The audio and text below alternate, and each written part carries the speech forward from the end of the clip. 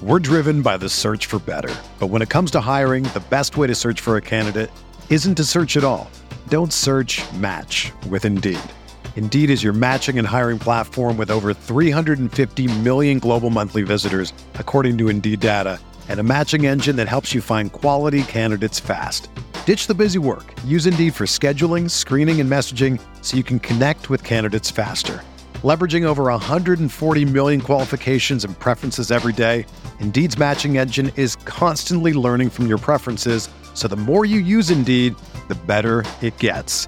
Join more than 3.5 million businesses worldwide that use Indeed to hire great talent fast. And listeners of this show will get a $75 sponsored job credit to get your jobs more visibility at Indeed.com/Blue Wire. Just go to Indeed.com/Blue Wire right now and support our show by saying that you heard about Indeed on this podcast. That's Indeed.com/Blue Wire. Terms and conditions apply. Need to hire? You need Indeed. Thank you for listening to this Belly Up Sports Podcast Network product. Some said we go belly up, so we made it our name, and we're still here. This week on the Garage Beers Podcast, it is episode 98, and joining us in the garage this week to talk all things Cavaliers, it is the TV play-by-play voice of the Cavaliers for Bally Sports Ohio. John Michael joins us. He cracks open a cold beer. He talks about his journey to his job now, as well as just how good this Cavaliers team is and just how good they can be, and so much more. So coming up the driveway, open up your favorite lawn chair, crack open a cold one, and join us for Garage Beers.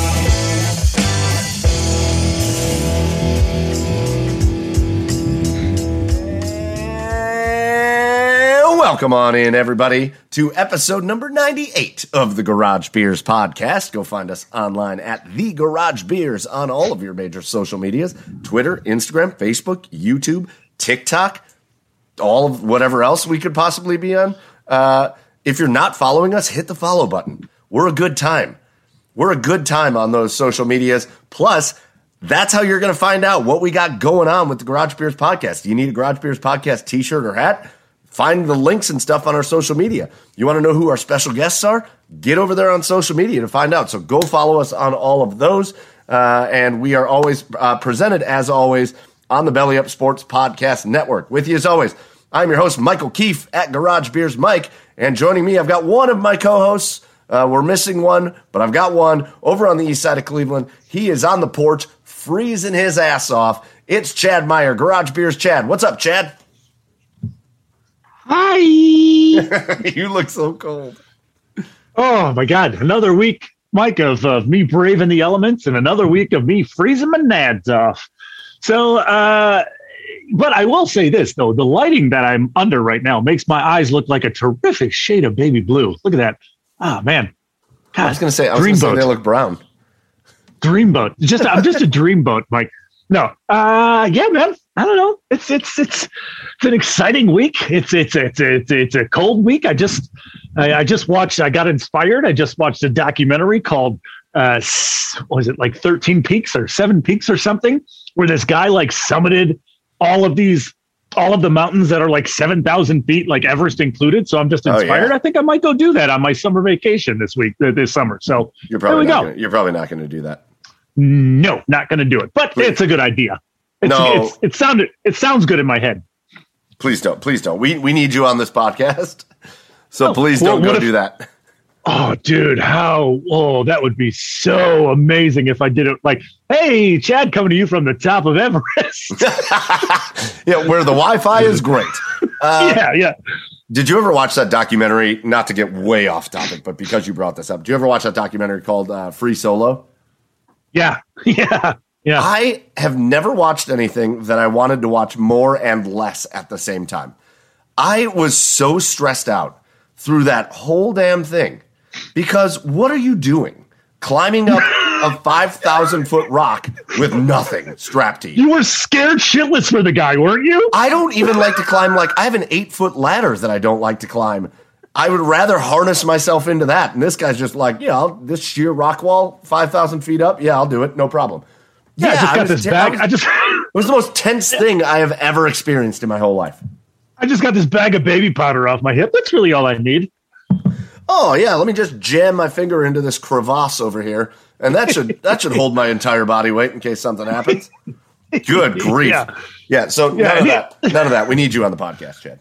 And he's a weird dude too. Like he just lived in a van with his girlfriend. And his girlfriend is like, I really want to get married one day, but he's like not into it. But I'm still sticking with him. And he's as long as I don't fall off this rock wall, we could maybe do that. Yeah, and he just goes, yeah, I don't know. She's a great girl, but I'm not really ready. I got more rocks to climb. Listen, I like you, but like. I like you, but I like Yellowstone better. Yeah, this mountain in Yellowstone I got to climb better. Yeah. So no, we're not going to talk about rock climbing on this podcast. We're going to get really into some very fun stuff. But we would also say go follow our buddy Joe Whalen at Garage Beers. Joe. Joey can't be with us tonight. He had some. January's a crazy month for him, so he's got some work stuff. So Joe's hit or miss for the next couple episodes, but. Chad and I are holding it down in the fort in the garage tonight, and we're going to just kind of get right into it because we always start with our garage beers of the week, but we've got our special guest tonight, and he's going to join us for our garage beers of the week, so we're going to throw it over to that right now. All right, and now we are very excited. Before we get into our garage beers of the week, our favorite segment of the week, we're going to bring our special guest in because we've heard he knows a thing or two about beer, and he's going to join us for our garage beers of the week. Our special guest this week, we are going to talk with him about one of the most exciting things going on in Cleveland sports, and frankly in the NBA right now, which is the Cleveland Cavaliers, and he knows a thing or two about them because he is the play-by-play broadcaster for Valley Sports for the Cleveland Cavaliers. We are very excited to welcome into the garage John Michael. John, welcome to the Garage Beers podcast.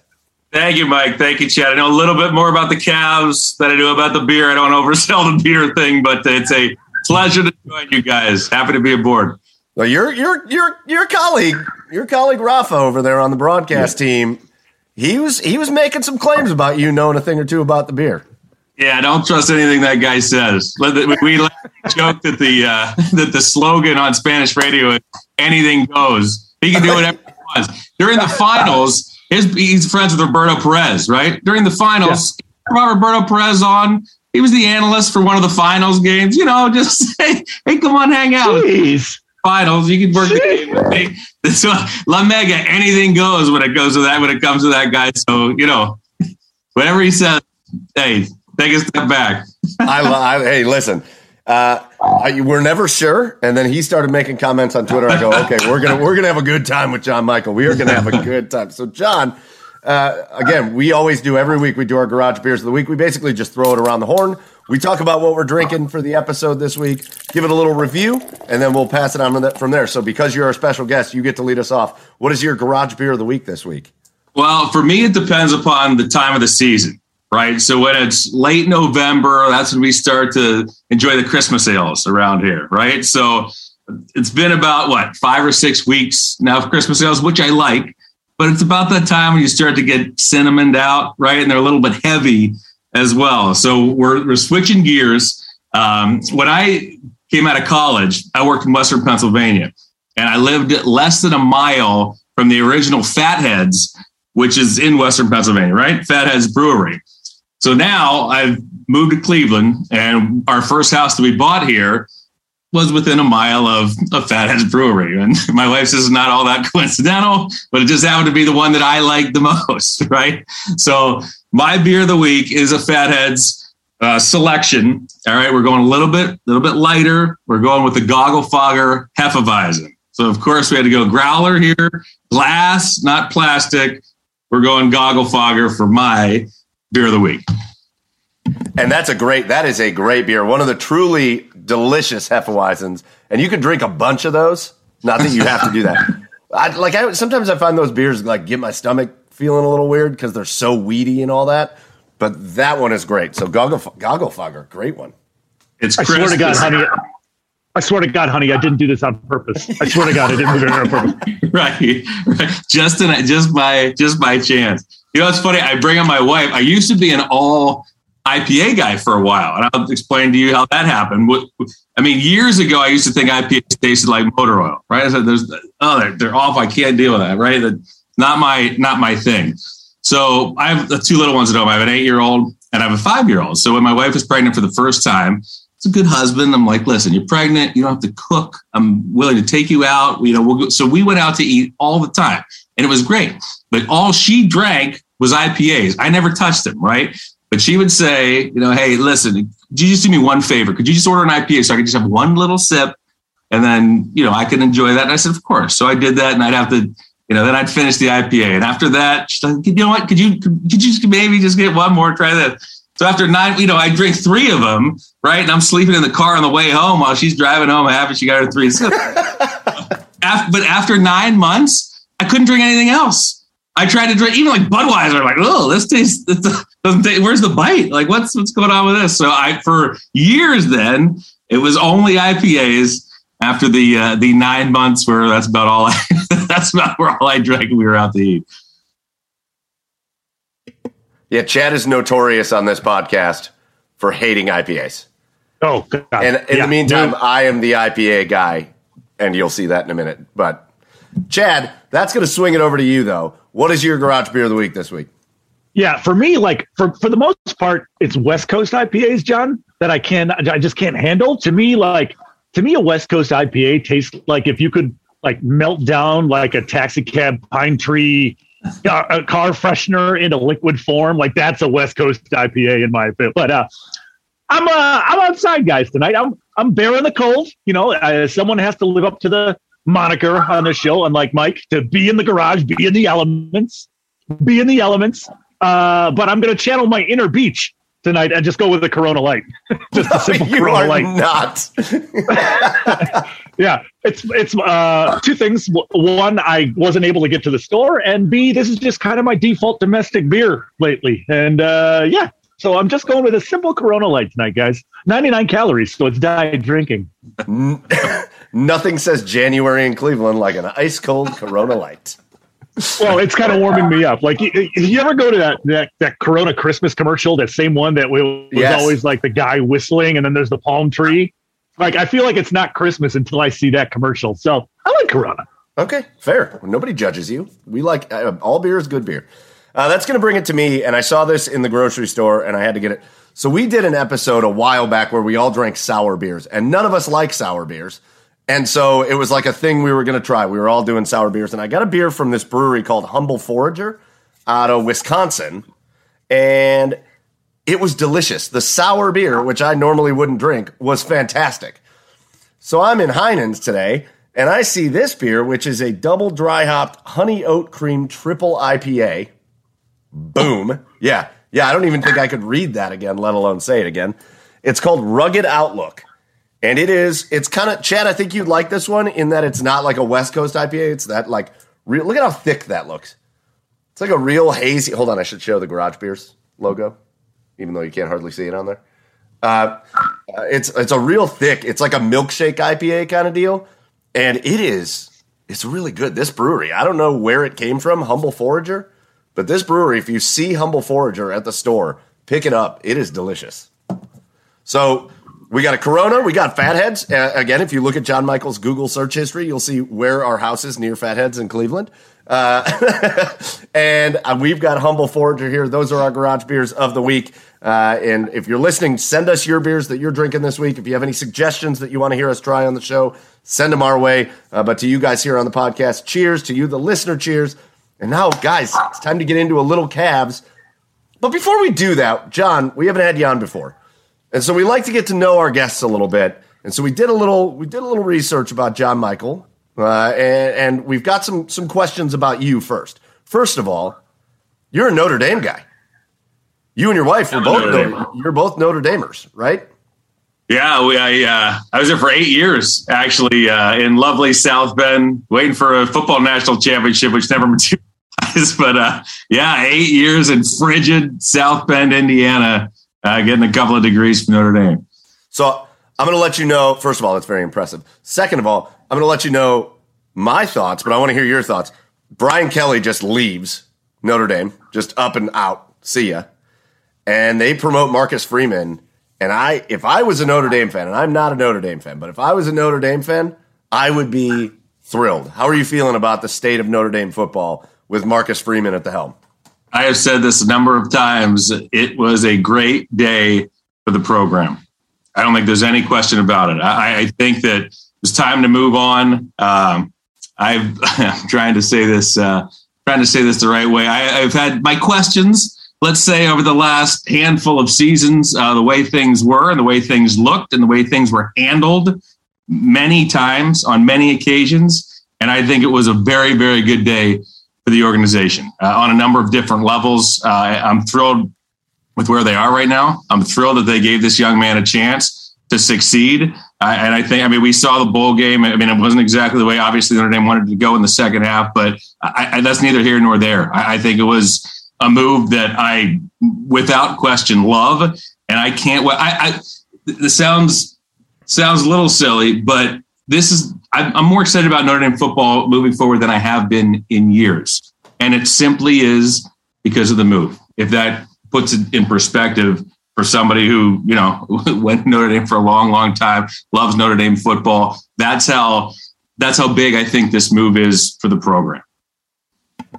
Oh, I said, like, Brian Kelly, if I was imagining Brian Kelly out on a recruiting trip, it's like he'd have the personality of Nick Saban without the pedigree of Nick Saban. And if he was in my living room and I'm a kid, I'd be like, okay, guy, I feel like, I don't know, for me, I feel like if I'm a kid getting ready to come play college football and Marcus Freeman comes and sits down in my living room, I'm going to be like, I am interested in what this guy has to say. And I think there's good things ahead. Again, I'm not a Notre Dame fan, but I think there's good things ahead for you guys.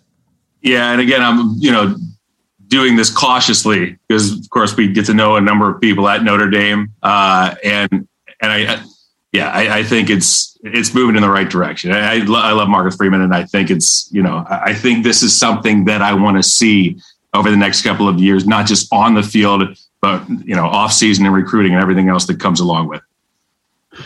Now, John, speaking of, graduating from Notre Dame, you didn't start out as a broadcaster. You got a law degree, and then you made the transition into broadcasting. What was that switch like? How did that switch happen for you? Well, you're right. I went to law school at Notre Dame, and then I started. I'm an attorney, so I practiced law. I'm a trial attorney. I am still an attorney. I was a trial attorney for over 4 years in Western Pennsylvania at the largest firm in Pittsburgh, and I was in court most of the time. Did depositions, but there was something that always pulled at me in terms of sports. That's all I've ever done. I don't really have any hobbies other than, playing and watching sports. And just on a whim, I started doing high school football. And that season turned into high school basketball and high school hockey, which became high school baseball. I did some small college work. So while I was practicing law during the day, I was moonlighting a lot of times at night, and I fell in love with it. I found something that said, if you can pay me to do this, this is something that I want to do the rest of my life. So I came to a crossroads. I got an offer from a minor league baseball team in Hagerstown, Maryland, single A team, then an affiliate of the San Francisco Giants. I said, it's time to roll the dice, which I did. And I've been fortunate and blessed ever since, that the right people heard me at the right time. I went from minor league baseball to minor league hockey. Worked my way up through the hockey ranks. That's what brought me to Cleveland. I was the first voice of the then Lake Erie Monsters, which is where Fox Sports Ohio saw what I was doing. They brought me down to work with the Blue Jackets for a couple of years. From there, I came back to the Cavs. So again, it's been like I said, a fortunate, a blessed journey. And one, there's a fine line between aggressiveness and stupidity. And I lived right on that line for a long, long time, trying to make it up through the minors. And like I said, I'm just fortunate and blessed that I'm sitting here talking to you guys right now as the voice of the Cavs. No, I'm interested. And I'm going to hope my wife listens to this. I'm interested. You've been with your wife since Notre Dame, right? That's correct. You come out as a trial attorney. Right. And then you say, and now listen, Chad and I both worked. I worked full time in minor league baseball. Chad, I hired Chad as our PA announcer in minor league baseball. I know what that probably looked like going from an attorney to single A minor league baseball.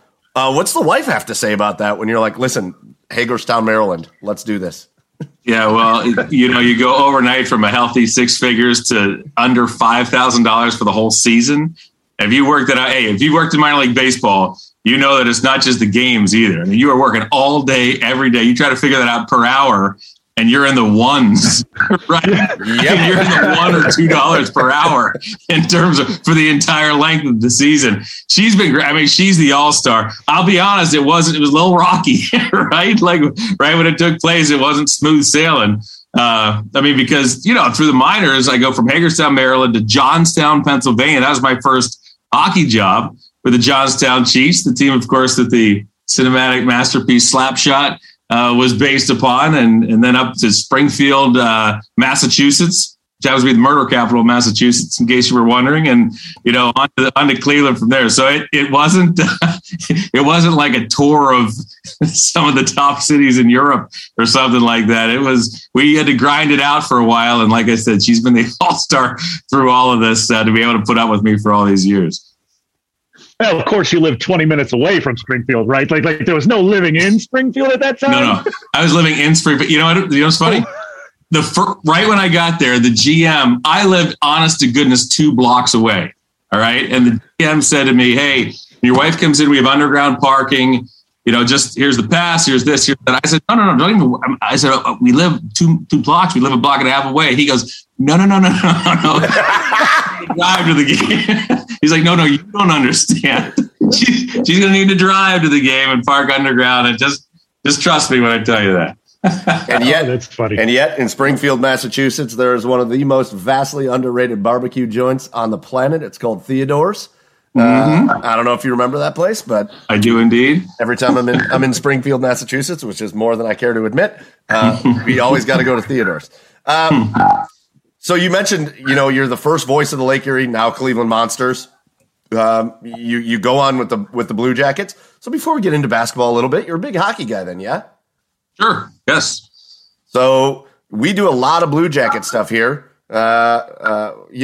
What was that like, just kind of getting into hockey, getting in with the Blue Jackets, obviously? And have you been paying attention to them this season? Yeah, I love hockey. I'm from Western Pennsylvania, right? So there's no NBA team there. I grew up watching the Penguins. And until just a season ago, I had still called more hockey games in my career than I had basketball games in my career, coming up through the minors and, plugging away for those years. So I love hockey. And it's funny, the transition was interesting. I thought that I would miss hockey so much when I moved to the NBA.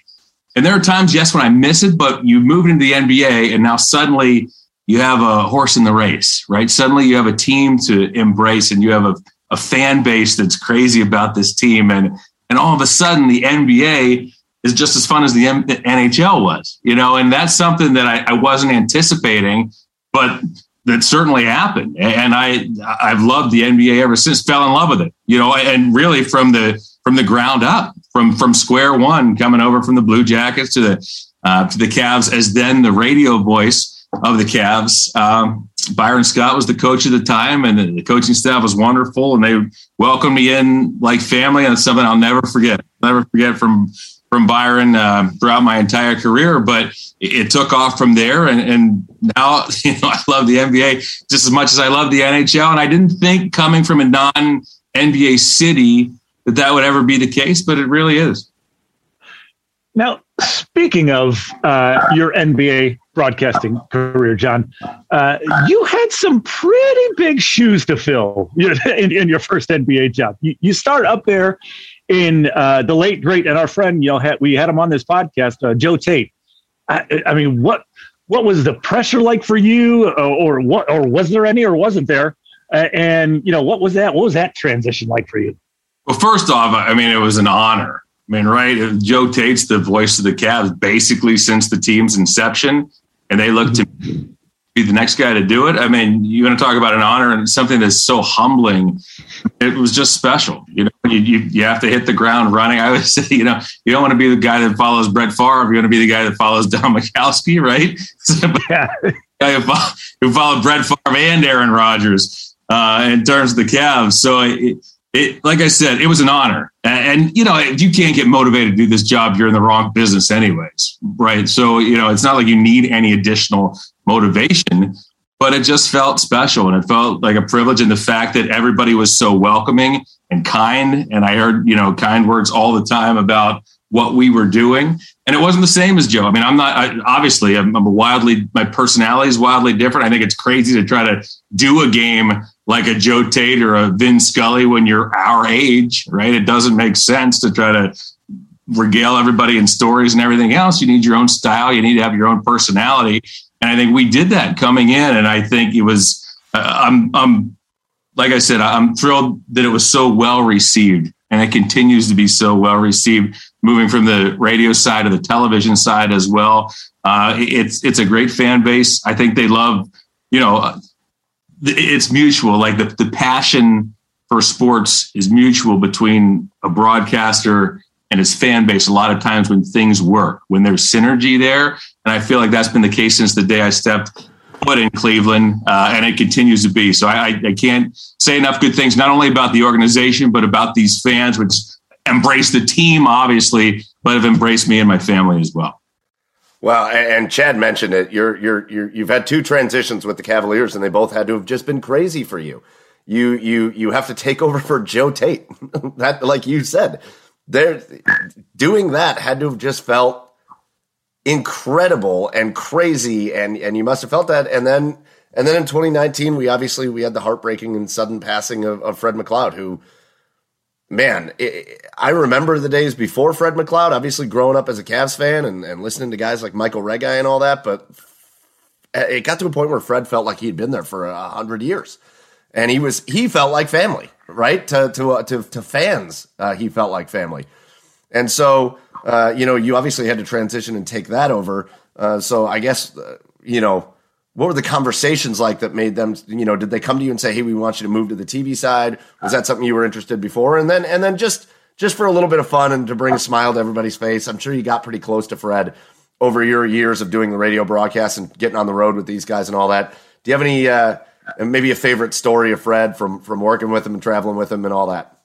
Yeah, it was such a rough spot, I think, for all of us, right? I mean, it was just again, you want to, some point in your career, you want to make the move to television, and you want to do that, but like this, what I mean, right? I mean, gee whiz. I mean, and so it was emotional, right, for all of us. But with the timing of it, there was no time to do much of anything at all, and they came to me and they said, basically the conversation effectively was, you were our guy all along, but we gotta go. And we're talking a day or so. I mean, we're talking hours, right? So nobody had time to digest anything. We were still emotional, and it's a rough spot, and we just had to put our head down and go. You know what I always said? I said, whenever we'd all get down and start getting a little depressed about what had happened, right, and what had transpired and what he meant to everybody,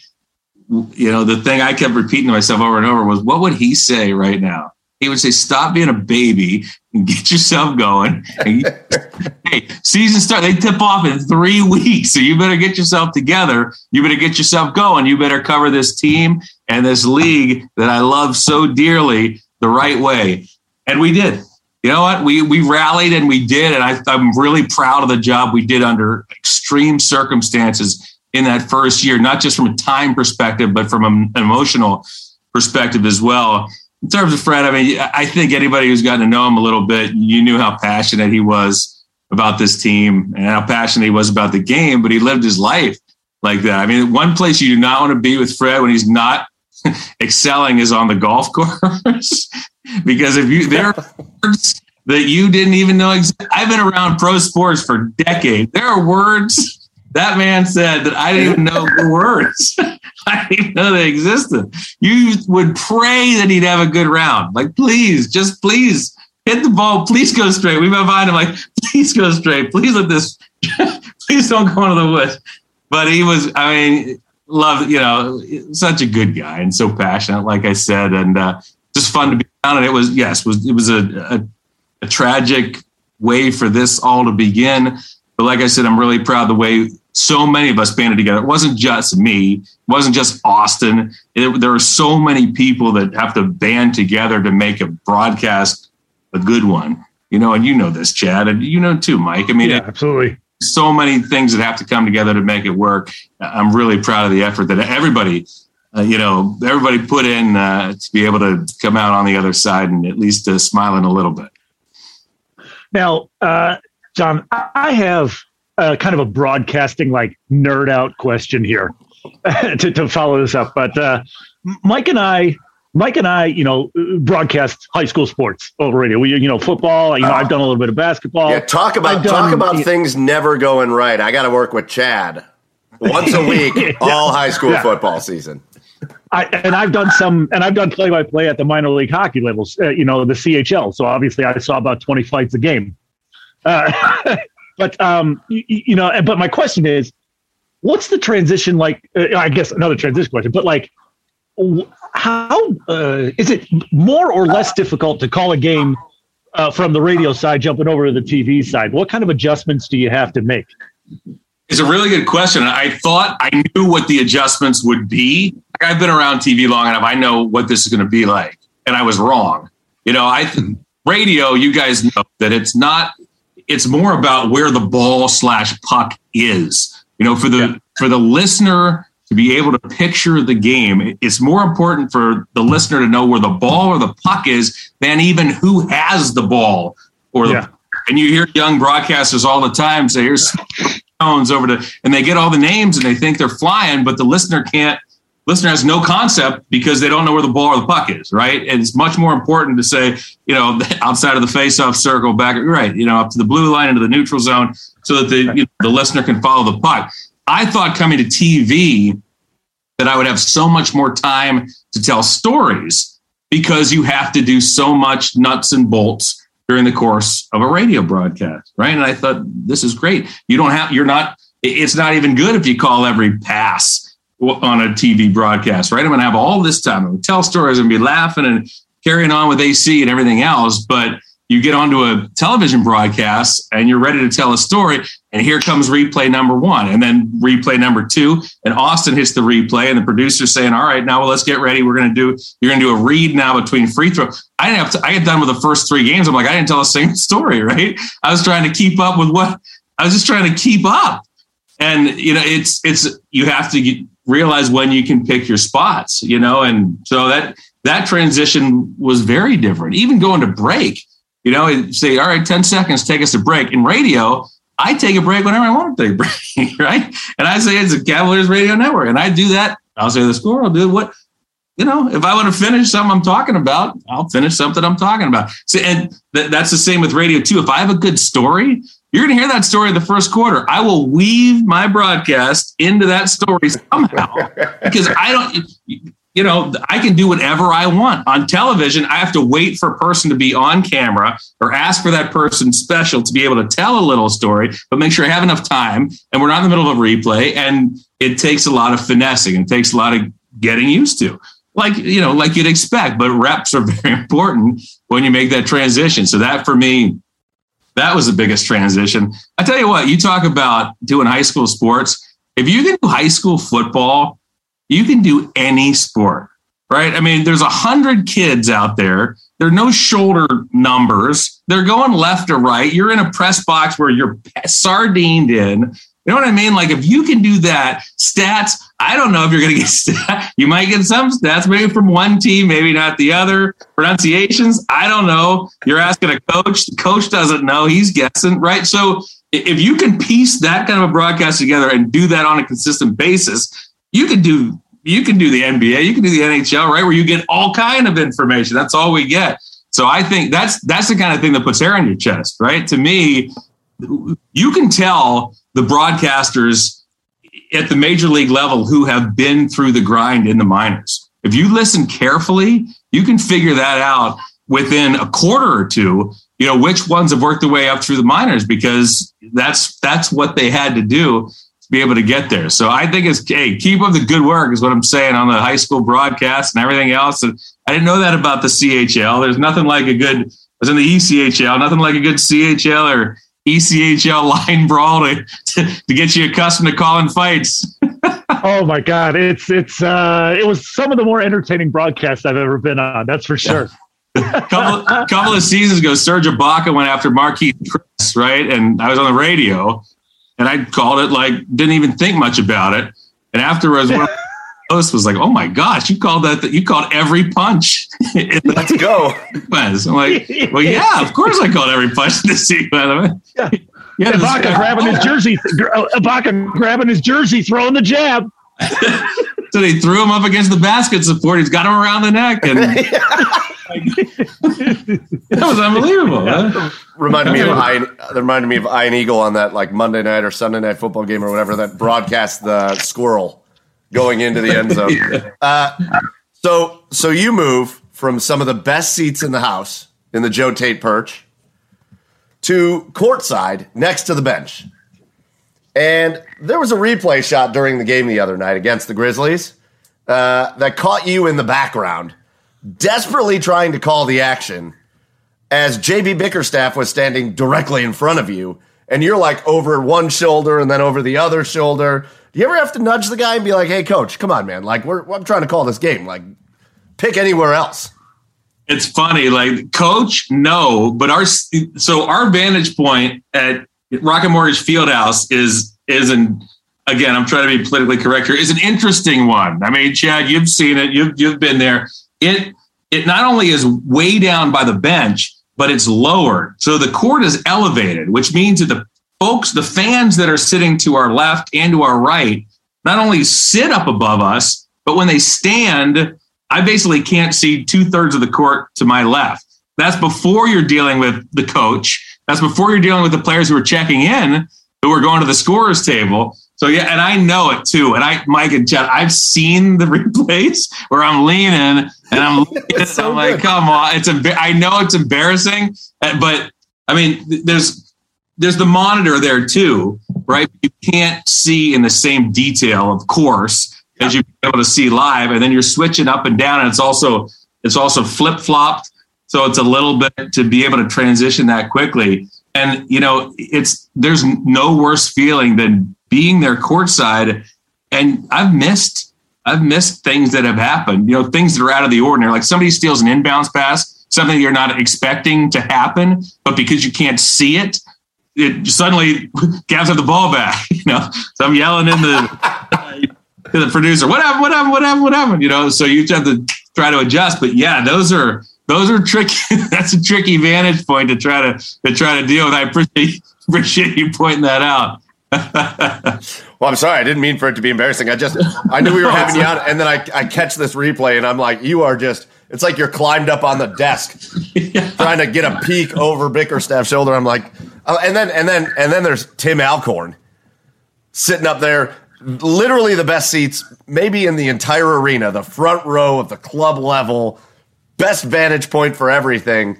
Yeah, you got to give him a little crap for that he gets. I mean, he's got the easy gig. You know what's funny is that the trend in the NBA is to start moving the TV guys off the floor. All right. So, and they say in 5 or 10 years that might be in every arena. Why? In part because they can sell those seats for what, $5,000, $10,000 a piece, and you total that up over 41 home games, and it makes economical sense to me coming from both perspectives. All right, here's why I think that's difficult on the TV side. All right, on the TV side, everybody sees what's happening. And one of your primary jobs as a broadcaster is if somebody sees something and they instantly don't know what happened, you better be able to tell them what happened really fast, or they're going to get frustrated, right? I mean, watching a television broadcast, that's how that works. So if you're in a basketball game, if you're not down on the floor when somebody is seeing something on the television side, you're at a big disadvantage, okay? Because we can hear a lot of things in terms of the officials talking, what players are communicating, what coaches are complaining about. So to me, for the television side, because the viewer is watching the game, I think you have to be down there. I think that's going to be a disservice to viewers should everybody move off the floor. From a radio perspective, good radio guys don't have to say things immediately if they don't know what's going on the floor, right? So you take your time, you talk about something else, you can then watch the replay while you're engaging your analyst, whatever you need to do. And then 25 seconds later, you can explain what happened on the floor. So I think that you have a little more cushion as a radio broadcaster. And again, I'm saying this from being on both sides, that you don't necessarily have to be down there as much as a radio broadcaster. I think television, to me, it's nearly essential to be able to be down there and relay what's going on. From a viewpoint, would you rather be down on the floor or in some place like Boston, where I hear you're way up in the corner and barely see anything? Well, for radio, I mean, the radio in Boston is hard because you are in the corner and you're low. I mean, there's some places where you're low, okay, and in the corner, but in Boston you're low, so that if you're watching the corner, it's behind the basket support. So again, a 3-point happened from one corner, you can't see. Oh, right? We had a 7-game playoff series a couple of seasons ago, right? Right. I'm praying, like, please don't let she take a big shot from the corner, and you're looking up and down the monitor every time the ball goes in the corner. So it's not, they're a little hurt. I mean, we're not complaining, right? It's like, sure. Right, we're broadcasting in the NBA. I don't think you should have too many complaints, but there's some spots that aren't exactly ideal around the NBA circuit. All right, so John Michael, we got to know you a little bit, your path to where you are now. Let's now talk about the team you are dealing with on a night in and night out basis, and that is the biggest and best surprise of the entire NBA season so far, the Cleveland Cavaliers. Very basic question to start, John. Was there any part of you that saw this coming? I think anybody that tells you that they thought that this team was going to start this well might not be telling you the truth, right? I mean, we saw that there was a core, right? And there was a path for this to happen. You add some pieces to, the supporting cast to be able to help this young core go forward. And there was a method to what had happened over the last couple of seasons. But, I mean, Mike and Chad, you look at the first 25 games of the schedule when it came out, and everybody, I mean, even front office folks and coaches, they're looking at the schedule and saying, you got to be kidding me. I mean, the first 25 games, 19 of them were against playoff teams from last season, 22 if you count teams in the play-in tournament, majority of which were on the road. And then, oh, by the way, you lose your leading scorer just a handful of games in, and then you lose your backup point guard a couple of weeks later, who had been just a godsend for this team in terms of settling things down. I'm talking about, of course, Colin Sexton and then Ricky Rubio, respectively. And for them to be sitting right now where they are heading into the All-Star break, a top 6 team in the Eastern Conference, has really been special. And I think, guys, the attitude and the chemistry, everything has come together so beautifully. You add Evan Mobley with the 3rd pick overall. I mean, this kid every single night, he's must-see TV. And to go along with Darius Garland, who's making improvements, the Cavs jumped into the James Harden deal in the middle of last season. They pull out Jared Allen, and make him the center of the future during the offseason. And we're talking about 3 guys playing at an all-star caliber level. I mean, Jared Allen, name me another center who's better in the East other than perhaps Joel Embiid when he's on the floor. Garland's playing at an all-star level. It's been fun to watch, hasn't it, guys? I mean, the authenticity with which this team gets after it each and every night. I mean, we haven't seen them throw in the towel the whole season. I mean, there are times when they're on the road, they go down 15. It would be easy to fade off into the sunset. They never do that, right? I mean, they play for 48 minutes each and every night, no matter who's out there. They've gone through protocol recently, players in and out of the lineup, like all teams in the NBA. But, man, they're in a position where they're in good shape going into the All-Star break. They have an important road trip, of course, coming up now where they're going to get tested in a couple of difficult places to play. But, man, I think if you're a Cavs fan, you have to be thrilled, just thrilled with where this basketball team is right now. Yeah, and I just wanted to say, John, I'm glad you touched on Mobley, because I mean, obviously we were going to eventually get to him, but it's so rare. I mean, even for some top picks ever in the NBA to just come in and just get it. Like, I guess what makes this kid so special? Well, I don't know. If you can bottle it, tell me what it is. Teams have tried everything, right? This kid is completely unflappable. I mean, they throw doubles, triples. They try to rough him up, and again, he does things where it doesn't even seem to register to him, right? He just does things well, and I just did another good thing, right? He caught a shot in the air in the Memphis game. It was insane. He caught a 3-point shot out of the air. Right? I mean, the kid's top 10 right now in blocks per game, almost never blocks a ball out of bounds, which is, it's vitally important for the team being able to go the other way and capitalize. And he's just been great. And, scorers were out of the lineup. And they said, all right, Evan, we're going to need you to get to your spots, be more aggressive. And immediately he's just able to do that. Not only gets it mindset-wise to be able to, all right, this is what I need to do. And then he just goes and does it, right? I mean, it's been incredible. Something new each and every game, and I'm not even kidding. Like he shows you something new each and every game, and he's been a complete joy. I mean, his attitude is perfect. There's a lot of guys you can say that about on this team, and I think that's part of what makes this team so likable, right? I mean, the chemistry is authentic. It's real. There's a lot of times lip service. We play for each other. These guys do. They play for each other, mostly young guys. They're playing hard each and every night. And it's like I said, boy, it's been fun to watch this first half of the season. Well, and I know Chad wanted to start with Mobley. I wanted to start with another guy, and a lot of people are talking about Mobley and Garland, very well deservedly so. But you brought it up. Kobe Altman just snakes his way into this Brooklyn trade, this James Harden trade, not to make him sound bad. I think when you call somebody snake, that maybe sounds bad. That's not what I meant. He just kind of sneaks into that trade and just hey, you know what? We're just going to pluck Jared Allen. We're just going to pluck him from that deal. And they bring him here. And he's been pretty good the last, since he's been here. He's been pretty good. And then they give him a $100 million extension. And it was probably, I would say, 60 to 70% really well received, with some reservations is this guy, has he shown to be worth $100 million? Then this season starts. The 2021-2022 season starts, and I think you could have paid him more. I think all of a sudden Jared Allen is a bargain. I always knew he had potential to be really good. This is what he does on a nightly basis. If I don't look at the box score and see Jared Allen with 24 points and 12 to 13 rebounds, I'm oh, maybe Jared wasn't feeling so good in that game or something, because he just is super consistent. And my favorite thing about him, John, is he's young. Jared Allen is not a finished product. There's areas of his game that he can get better at, and he will. I just don't know how many times you see a guy get one of those massive deals and immediately live up to it. Yeah, Mike, and you hit on it. That to me is my favorite thing.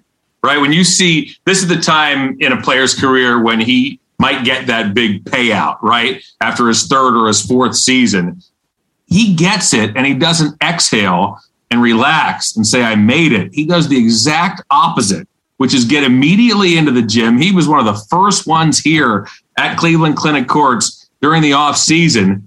And it's shown, and he said, look, what comes with a big deal like this is responsibility. And each and every time he's gone on the floor, he's shown that. And it's been great. Don't forget, by the way, he's shooting 70% from the field, right? And I mean, you want to talk about efficiency, and that's before we've even talked about him anchoring things on defense, which, oh, by the way, the Cavs are ranked third defensively this season. And the Cavs have been bottom 6 each of the last 4 years. And by the way, that stretches back to the final year that the Cavs went to the finals. Cavs were bottom 6 that season as well. So this is a team that even when things were humming along, wasn't exactly lighting things up defensively. Now Allen's back there as the anchor. He's got Mobley beside him and another 7-footer, of course, in Markkanen out there on the wing. And it's been a beautiful thing to watch on that defensive end. And again, I think a reason why this team is likable, right? I mean, they're defending and they work hard. And that's something. At the beginning of the season, I got asked a lot, well, is this sustainable, right? I mean, are they a flash in the pan? Did they just get off to a nice start? So, you know what? Look at the defensive numbers. Look at where this team is defensively. One thing we know, if you've watched the NBA for a while, if you can play defense, you're going to hang around for a long time. And that is precisely what this team's done. And Jared Allen has been a huge part of it. I will be, if this kid does not make the All-Star game this season, that's going to be upsetting to me. It really is. Darius Garland, and Garland too, I think, is playing at an All-Star level.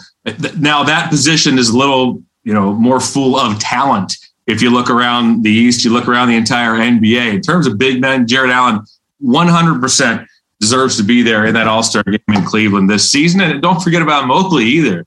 I mean, this kid's a leader in the clubhouse in terms of the Rookie of the Year award. Scotty Barnes, to me, is the only player who's even close. Franz Wagner's doing a decent job in Orlando for a team that's struggling, right? I mean, he's getting a lot of points for a team that needs points, simply put. And Scotty Barnes, for a pretty good Toronto team, is playing well, but nobody's close. I mean, nobody's close to Evan Mobley. For anybody who watches them on a night-to-night basis, at the turn, he's the leader in this race for Rookie of the Year. Well, and that was my next thing that I had written down.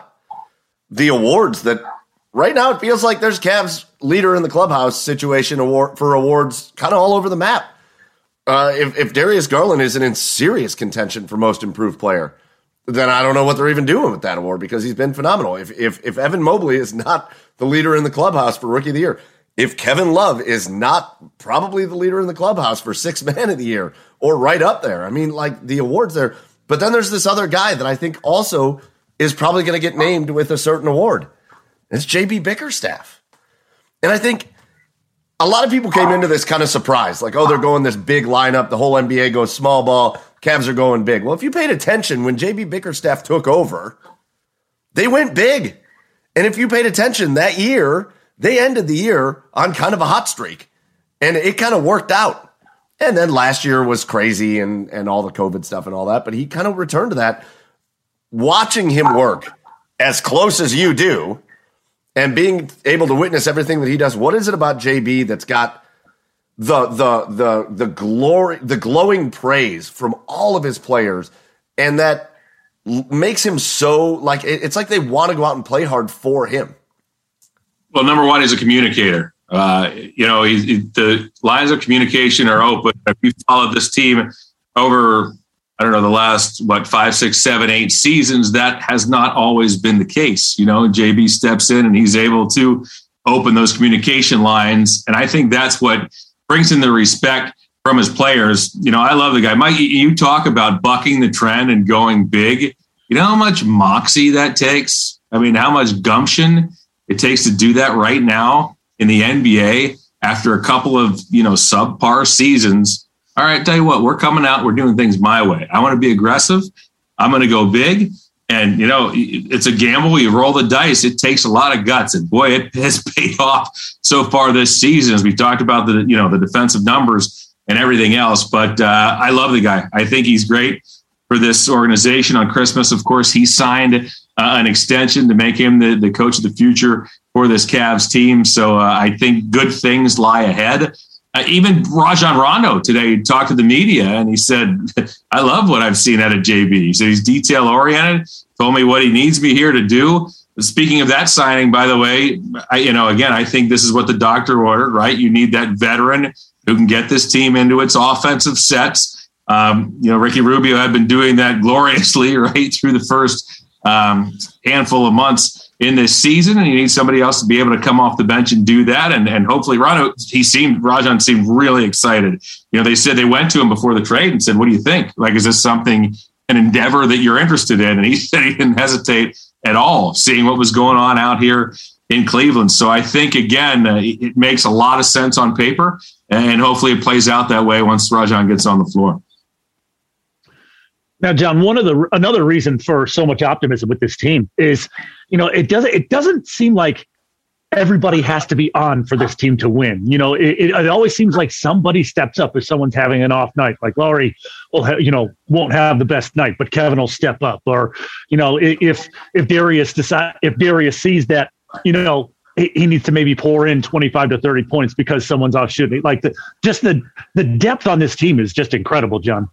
Well, Chad, when you consider there are 8 players in double figures on this team, 8, and Jetty Osman's averaging 9 points, right? So there are nine guys on this team averaging 9 points or more, and it's somebody else who can get you every night. And that, you want to talk about it. I mean, that's difficult to game plan for throughout the course of an 82-game season, particularly this year, right? When guys are so much in and out of the lineup. I mean, coaches, it's been a nightmare over the last few weeks, right? Hopefully things settle down as they roll forward, as teams get whole again. But man, it is difficult to game plan for this Cavs team in the course of a busy season for a variety of reasons. One is you have 3 7-footers that are getting thrown at you. The other is that they are so balanced and they can beat you in so many different ways. I mean, you mentioned Kevin Love coming off the bench.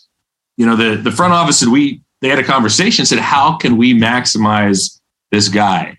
And the answer was, we're not going to play him a ton. We're going to bring him off the bench. We're going to put him in his spots. And I think a player like Ricky Rubio, who was able to open up Kevin for these looks. Have you seen a time where Kevin has gotten so many open looks? Never. I'll take you back to the 4 championship years with a LeBron James that everybody was petrified about driving into the lane and kicking out. I mean, that's what the Cavs were all about. I'd venture to say Kevin's gotten more open looks in the first half of this season than he had in the first half of any of the 4 championship runs.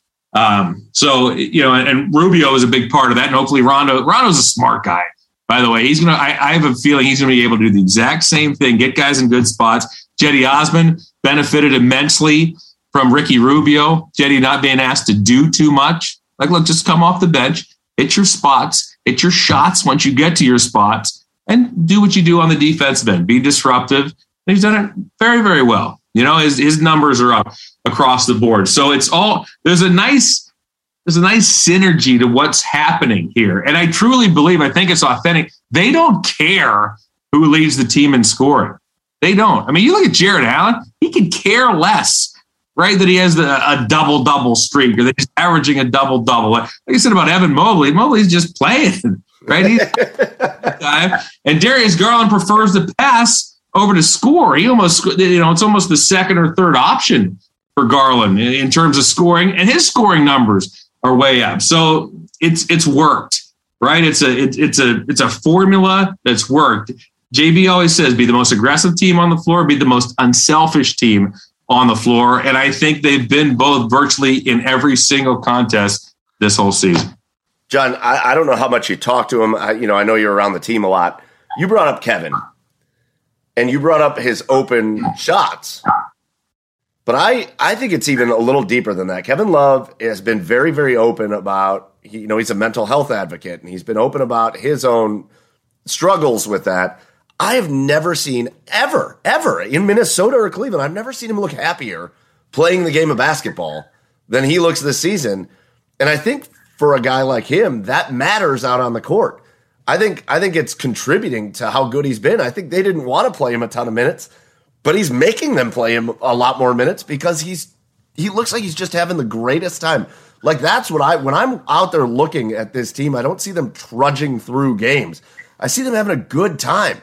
Even in that loss to Memphis. Memphis is a really good basketball team. And it looked like they didn't want to lose, but man, they just look like they're having fun playing with each other. Do you think that matters?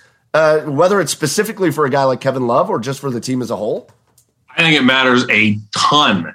I think it matters more in the NBA. The more you're around the NBA, the more you realize that chemistry and happiness and all of those feel good things, they're not throwaways, man. That's a big, big deal in the NBA, more so than in any sport. I've always said that. Like, in Major League Baseball, if you have a starter that nobody can stand, so what? He goes out there, he wins 20 games there. You have a closer that nobody can stand, he wins, makes 40 saves. Great. Nobody cares. You're out there doing your own thing. You're hitting, you're fielding, you're doing whatever. That goes for a lot of different sports, right? Same with football. There's 53 guys, right? You're not going to like everybody. That's really important in basketball. And we've seen examples over the last handful of seasons of teams laden with talent that have gone bust because they can't get along, right? Or they're fighting. The priorities are different. Yes, I think, Mike, it is huge. And I think I asked Kevin that after the game the other night. I said, you having fun, buddy? He said, and the smile tells it all, right? The ear-to-ear grin. I'm out there. I'm getting my looks. I'm getting my shots. I'm playing with a young bunch that, to me, it makes him almost feel younger, And I think, and let's go back to JB. in the front office, right? You need to put this man in a position where he excels. And I don't think he could have done any better than what they've done so far in the first half of the season to be able to get the most out of Kevin. And like I said, I think Kevin, to answer your question, has been having a ball here as we approach the middle point of the season. Yeah, again, sometimes you think, oh, maybe that's an overrated thing. Maybe that's a thing I'm just thinking as a fan or a guy that watches. But yeah, it just feels like they're having a good time. Now let's talk about, real quickly, it has been tough, especially watching a couple guys go down. For me personally, watching Rubio go down was rough. But Colin Sexton, that one hit me hard because of this reason. Colin Sexton has had these expectations since he started with this team. Because remember, he was the first-round draft pick the year after LeBron left. He was picked before LeBron even left. And then that poor guy getting asked on draft night what it was going to be like to play with LeBron. And it always felt like the expectations were, well, he's going to be the next savior of the franchise. And maybe he wasn't necessarily always that guy as much as he's good at scoring the ball and all that. I felt like to begin this year, he was playing the best basketball I had ever seen him play. He wasn't scoring 30 points a night per se. Like there were nights where he was scoring 17, 18 points. But he was Colin Sexton was working within the flow of this offense. And he was making incredible passes, and he was bringing the energy that he is always capable of bringing. So, looking forward and looking ahead at this team, because who knows what this season's going to bring, but the thought of bringing a guy like Colin Sexton potentially back onto this team and onto this roster, did you kind of get that same vibe watching him at the beginning of the year? Like he was really fitting in maybe better than it seemed like he had in the past? It seemed like the game was getting easier for him and slowing down in terms of being able to get his teammates involved. And Colin Sexton is one of the most polarizing players since I've been with this organization that there is, and he works so hard. You want to talk, you talk about it hitting you hard. Geez, this kid, busts his tail, and to see him go down, particularly in a year like this, boy, it's heartbreaking, right? It's heartbreaking for the young man. And, obviously we wish him the best. So was it a difficult one to take? It is. I think it's too early to project, Mike. We still have a long way to go in terms of what this team's going to look like. No NBA team looks the same as they do in October, as they do in December, as they do in February, as they do in April, either with personnel, maybe even more importantly, how the team is playing, how they're performing together as a cohesive unit. So it's to me, it's too early to project, but I know that the front office loves that kid. I know that his teammates love that kid. We love him too, and we wish him nothing but the best, in his return to form, because he was off to a great start. That was without question a heartbreaker for a lot of us. So we touched on the Rondo trade, John, and you touched on where you thought he would fit in, what type of player he was going to be for this team. Basically a perfect replacement for Rubio, pretty much. And it seems like as a trade deadline approaches that the Cavs are in, almost every single trade discussion. Is there any areas as we approach the deadline that you think this team could focus on? It's interesting. It's funny. We hear all of them, Chad, right? Right. Yeah, we do. Every year, right? So we're being around the we hear so many of those. I don't know. It's an interesting question, because from a couple of different perspectives. One is that you never want to disturb chemistry, right? I mean, this team is rolling like I'm not sure any could have anticipated that it's rolling right now. But, we see a game like you mentioned, the Memphis game, right? There are areas in which this team can get better, right? I mean, there are areas in which this team can find maybe a better perimeter defender, maybe a lockdown defender, a lot of different areas, right? Where he could get a little bit better. Kobe Altman's very good at keeping his finger on the pulse of the NBA, seeing what's out there. If there's a deal that makes sense, he's, and let's not forget Dan Gilbert, they're not afraid to be able to pull the trigger. Dan has always given this organization the ability to, if you're going to win a championship, if you're going to make this team better, here's the money, you go and do that. And that, believe me, you talk to other teams and people around the NBA, that is not always the case, right? And that might be more the minority than the majority. And Dan has always been there. That has been solid and steady throughout. Yes. Kobe will tell you the same thing. So if there's a deal to be made, there's something that makes sense, they're going to do it. They might swing. Who knows? They might swing big. They might swing big here in terms of trying to, bring in somebody who can help this team because they are rolling, because they want to capitalize and take advantage of something that feels authentically special right now, so we'll see. And as these weeks unfold and as we roll up, we still have some time to the trade deadline. We still have some time to see how this team performs, how other teams perform. That's going to make, some decisions here. What plays into it, guys, is, it was interesting. Last year was the advent of the play-in tournament. Right. Okay. So, more teams think they're alive than it used to be. Right. And a lot of people thought because, that it would be a down year in terms of trades because the cap remained the same. Okay. The cap remained the same because of COVID, right? The revenue wasn't coming in. So the cap usually gradually rises, right? Last year, the cap remained the same. Many were projecting at the beginning of the season that it would be a down year for trades. In fact, they set the record for the last 4 decades last year because everybody thought they were still alive, right? They were making deals all over the place in the NBA, and it was fun, right? That's part of what makes the NBA fun, right? Free agency time, trade deadline time, people change addresses, teams. There's only 5 guys on the floor, right? Teams can look vastly different than they did before the trade deadline. So I think that's part of what's made it so interesting, and part of why when you hear the rumors, it's a little early to project. Yeah, could they use some? Yeah, are there areas in which they could use some work? There are. And I think Kobe's not afraid to pull the trigger if something reasonable presents itself where he can maintain the chemistry that we've seen so far this season. Well, I think that's the important note, is maintaining that chemistry, because, it's that thing that I battle with as a fan, as somebody who just loves the team, right? Is, man, I love the way this team is playing. And so the thought of saying, hey, we're going to take this guy and send him here for this guy, I'm like, I don't know if I want to do any of that. But at the same time, am I ready to say the Cavs right now in a 7-game series are ready to beat Milwaukee? Nah, probably not. I mean, not saying they couldn't, but I'm not necessarily ready to say that they will. Am I ready to say, oh, the Cavs are ready to make that push to the finals? Maybe not. So if there's a trade out there that could bring in somebody that bolsters that position, yeah, why not approach that? I always say this, Mike, if you feel that as a fan, take a guess what the GM and the front office, right? I mean, think this thing, right? They probably feel that just as much, if not a little bit more. I think if anybody's played fantasy football, the feeling in your gut, you picked the wrong guy, and so you're watching this other person who took somebody behind you, and they're rolling, and it hurts. Every Sunday, it hurts so much. Think if that was your life. Right? I mean, these guys, this is what they do for a living.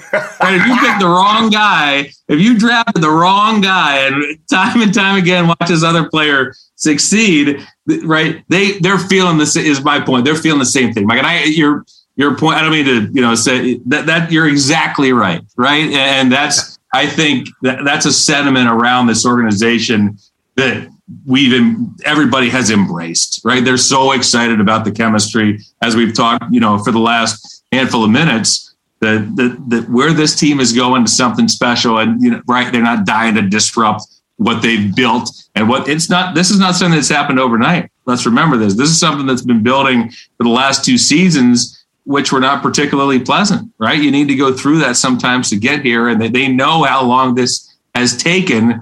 And you don't want to blow something up, right? Just to hopefully try to swing something big and try to make a run. Yeah. The only difference is this isn't the Broad Street Ballers taking on the I don't know whatever team you're taking on in a week matchup. But the NBA, it's fun. Yeah, and listen, one of my last questions for you, John, before we let you get out of here, and we appreciate all the time you've given us here. One of my last questions, again, depth is going to matter. You brought in Rondo. I've got my thoughts on Rondo. I think it's a great replacement. I think he's different than Rubio. I think Rubio's a little bit more of a creator of offense as far as scoring the ball than Rondo. But I think Rondo is a player that, and this is not meant to be a knock on Rubio, I think Rondo is a player that plays a little bit more in control. Rubio, as great as he was, and I don't mean to make a knock on this, he could be a little turnover happy at certain points because he likes to make special, crazy plays. So, we're going to have that come in, but you're going to need some other guys to step up. You got to get Cedi Osman back. Obviously, Okoro out for a couple weeks, but then you get him back. But some other guys are going to have to step up. Are there any of these guys that you see on the bench? We saw it. I thought Dylan Windler played a pretty decent basketball game the other night against Memphis. You've got Dean Wade sitting there towards the end of the bench. You got Lamar Stevens, who's been defensively very good off the bench. And then, of course, everybody's favorite player on the planet is Taco Fall. Are there any of these guys that you see that you kind of get excited about when you watch them out on the court or watch them in practice or whatever, that you think, maybe one of these towards the end of the bench guys can come in and make a big impact on this team? What's crazy, Mike, is that it seems on a game-to-game basis like it's somebody different, right? I mean, I'm assuming it seems that way for fans. Yeah. We are like, well, which guy's going to step up tonight? And somebody usually does. I like losing Okoro is a bit of a problem, right? I mean, we know that you stick Okoro on the top scorer for the other team perimeter-wise, and he's going to make life hard, right? That player might score, but he's going to make life difficult. That's a loss. That's a big loss. Now, Lamar has that same blue-collar mentality to be able to get after. That's what I like about Stevens. I think he fits this team in terms of that, that blue-collar work ethic. It was so nice to see Dylan Windler contribute in that Memphis game. And he's, we know the story with Dylan. He's been injured a number of times. You feel for the kid. He'd gone down and played for the Charge in the NBA G League just to get some reps. And to see him, hit a couple of big shots, make some nice plays in that Memphis game, I think that bodes well, obviously, for playing time for him, but also for this team. Dean Wade's been a Swiss Army knife. I mean, you can throw him in at the 3, the 4. I mean, I thought for a moment he was going to start at the 2 the other night. In terms of some of the things we've been dealing with the protocols and everything else. So it's a nice mix. It's a nice mix, but again, if you're talking about, can you maybe bring in somebody else to fortify that bench? That might be something you do, right? I mean, there are some players who might be out there at the deadline who are available. Yeah, that's something you think about. And Taco's been a joy to fans and to the organization alike, just to see the big man out there. I like JB early in the season, I think with 2 seconds remaining in a quarter or in the ball game or something, put Taco out there to disrupt the inbounds pass. And it almost turned into a steal and it almost worked. So he's sitting over there. He's ready to go. And he's been a great teammate, great young man. I think a great get for this organization. So like I said, it's a good bunch. I think, Mike, it depends upon a nightly basis, night-to-night basis, who's going to step up. And we'll see who steps up in the next game on Friday night. Let's go. I love it. I'm sure you wish you could be there in that game, but not traveling yet, right? That's correct. And we're not going on this 6-game road trip coming out. We've been calling the games from our studios in downtown Cleveland at Bally Sports Ohio. So out of an abundance of caution. So we wait patiently for hopefully when and if we can get back on the road this season. Well, whether you're in the arenas or whether you're in Rocket Mortgage Fieldhouse, it's a pleasure to listen to you. Obviously, it's no offense to you, but it's way more fun to listen to you when the team's playing like they have this season. And so we love that. But John Michael, man, this has been awesome. It's been fun digging into the Cavs with you a little bit, your perspective, and just getting to know you a little bit. We really appreciate the time you've given us, and hopefully one day we can do this again with you. I agree, guys. This was fun. Thank you so much for the invite. Happy New Year. And hey, you know where to find me. I'm here if you want to do this again. And once again, a humongous thank you goes out to the TV play-by-play voice for Bally Sports Ohio for the Cleveland Cavaliers, John Michael. Go follow him on Twitter at CavsJMike. CavsJMike. What a nice dude. It was kind of fun. We got to talk to him a little bit before we went on. He's kind of in the same boat as Chad and I. He's got an 8-year-old and a 5-year-old running around the house there. So he's got young kids, got the young family, just kind of like we do. And man, J Mike's a guy that I could just crack open a few beers with and talk about basketball or hockey or whatever for hours and hours and hours. Cannot tell you how much we appreciate the time he gave us tonight. Just a real chilled out, like just laid back guy, man.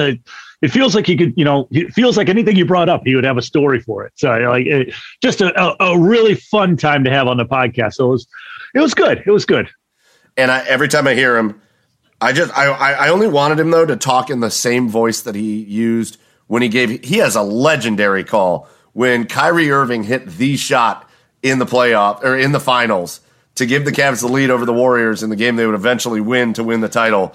That call, man, from John Michael was spectacular when he knocked it down. Oh, so good. Goosebump worthy call. So John Michael, again, huge thank you to him for taking the time to come in and talk some Cavs. And again, the team that we all want to talk about right now is the Cavs. So you got to love it that we were able to pretty much have a whole episode on that. Now we're going to transition over to a team that nobody wants to talk about. Literally a team that we're all talking about, but that we could all probably use a vacation from. And that is the Cleveland Browns. And after next week, we will get a vacation from them. And thank God we will, because after this year, I'd rather have work extend hours than have to go through any more of what we've gone through. So, Chad, let's take it back real quick. The Cleveland Browns. We'll take it back to the Monday Night Football game. In my opinion, the worst football game they've played all season.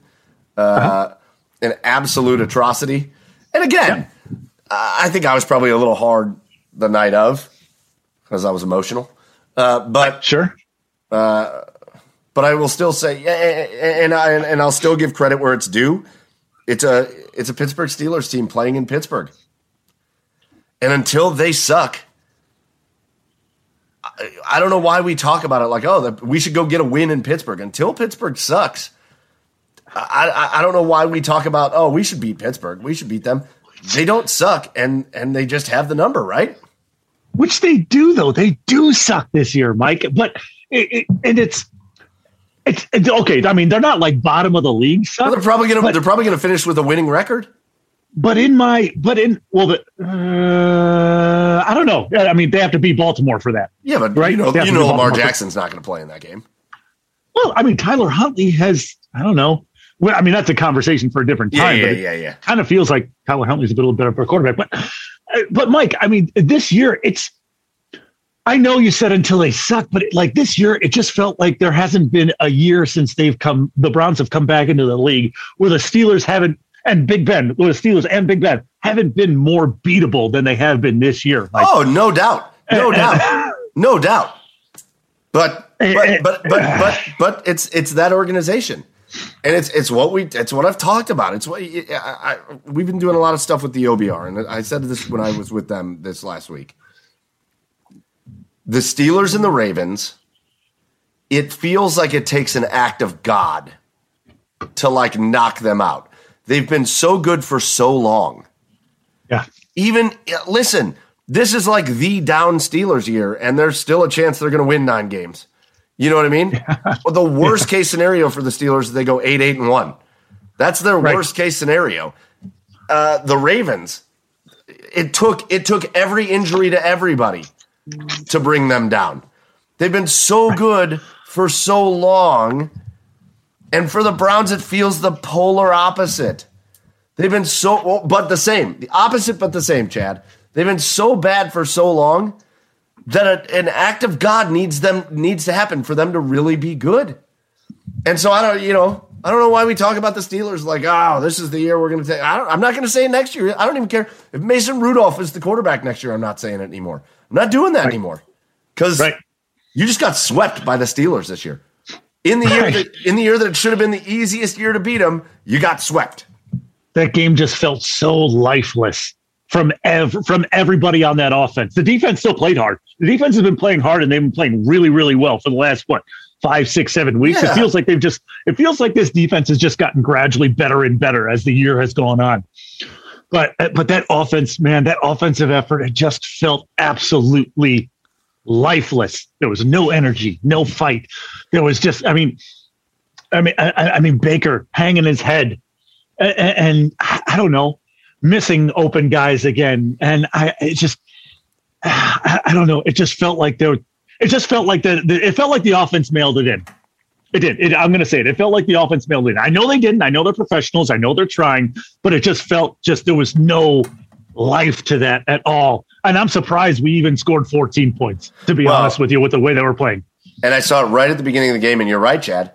I don't know. I don't think Baker has that built into him. I don't think Baker has lifeless built into him. I think Baker goes out there and tries his ass off. But right at the beginning of the game, I went, oh no, and it's a guy that I have been very critical of, and I think deservedly so. Austin Hooper, 2 drop passes on the first drive, that just killed the any momentum that the Browns could have even potentially built at the beginning of the game. Austin Hooper goes out there and stone hands 2 balls. And that's it. And from there, it was just all Steelers the whole game. And I don't know, man. It just, I think the first thing that we got to talk about, I want to talk about a couple things. I don't want to spend an hour talking about the Browns, but I think we got to talk about a couple things. I think Baker Mayfield's the first thing to talk about. Right. Baker Mayfield's been announced since then. It's been announced that he has been shut down. Which something I know that should happen in week 5. I know a lot of people are saying it should have happened earlier. But I think everybody that's like, why are they doing it? Why didn't they do it earlier? I think they're all being a little naive as to what that process actually looks like. And I think when he gets cleared by the doctors, and then Baker Mayfield comes to the coaches and said, "I'm good to go. Let's go. I'm banged up, but I'm good to go." You're going to play Baker Mayfield. Like if he's cleared by the doctors, and they give him the green light, and then he gives it the green light, you're gonna play him. That is what that is gonna be. And it may be for a lot of reasons, guys. It may be for because they say he's good to go and he says he's good to go, so you play him. It may be because you want to get a look at him, and you're like, what are we gaining from getting a look at Case Keenum? Although you had a better chance to win games, I'm sure. Some of them, for sure. But there's a lot of reasons for it. I don't want to go too deep into that. But this was a nightmare. This is a nightmare scenario for the Browns with Baker Mayfield. Because, like I've said before, Chad, a guy that you've already given a contract to, you would write this year off as an injury year. He probably wouldn't have played as much as he did. Yep. If they had, let's say they had extended Baker last offseason and then the injury happened, he probably would have been sat after like week 5 or 6. And nobody would have said anything about it. He got hurt. It is what it is. But because that extension doesn't exist, you needed to see Baker Mayfield do something this year. And here we are. Baker Mayfield's season is over. And due to the injury, and then some other things that I'll talk about, Baker didn't show you anything. No. Nothing positive. He showed you nothing positive. A toughness, but toughness doesn't win football games. There's a lot of tough football. Every football player is tough. Every football player is tough. There is not one not tough football player out there. And every football player on that roster, granted, maybe not as serious, every football player on that roster, especially near the end of the season, is playing through some sort of injury. Correct. Okay, whether it's reported or not, they're playing through some sort of injury. So what do you do, Chad? Like, listen. I know he's under contract for next year. They picked up the option. So he's going to play next year. But, like, what's it going to take? For you to be comfortable, Chad, for you to be comfortable with them extending Baker Mayfield, what would he have to do next year? It's going to take this. Excuse me. It's going to take this offensive line coming back healthy and dominating at the line of scrimmage again, which is something they didn't do in a lot of football games this year. How many times did we see this? How many times last year did we see the offensive line and the running game? It kind of struggled in the first half of games, but ended up imposing their will and allowing Chubb and Hunt in the second half of football games to rip off 8, 9, 10, 12 yards a carry. That just didn't happen this year. I think the receiving room needs a revamp. I don't know if Jarvis Landry is going to be here next year as much as I love him, but I think there was enough, receiving and maybe even tight end, a couple of tight ends, because I think there was enough drop passes this year. Yeah, Baker did miss some open guys, but there were a lot of times when Baker did hit open guys, and there were a lot of drop passes. So I think the receiving room, tight end room needs a revamp. And as from a Baker standpoint, the only person I'm not touching is Chubb and Hunt. That's it. It's the only person I'm not touching is Chubb and Hunt. But as from a Baker standpoint, obviously, the first thing is get healthy. But the second thing, I'm working on footwork. I'm working on mechanics. I'm working on. I have no idea. I have no idea if you can simulate this well in the offseason, but I think you need to work on as best you can. Work on working under pressure.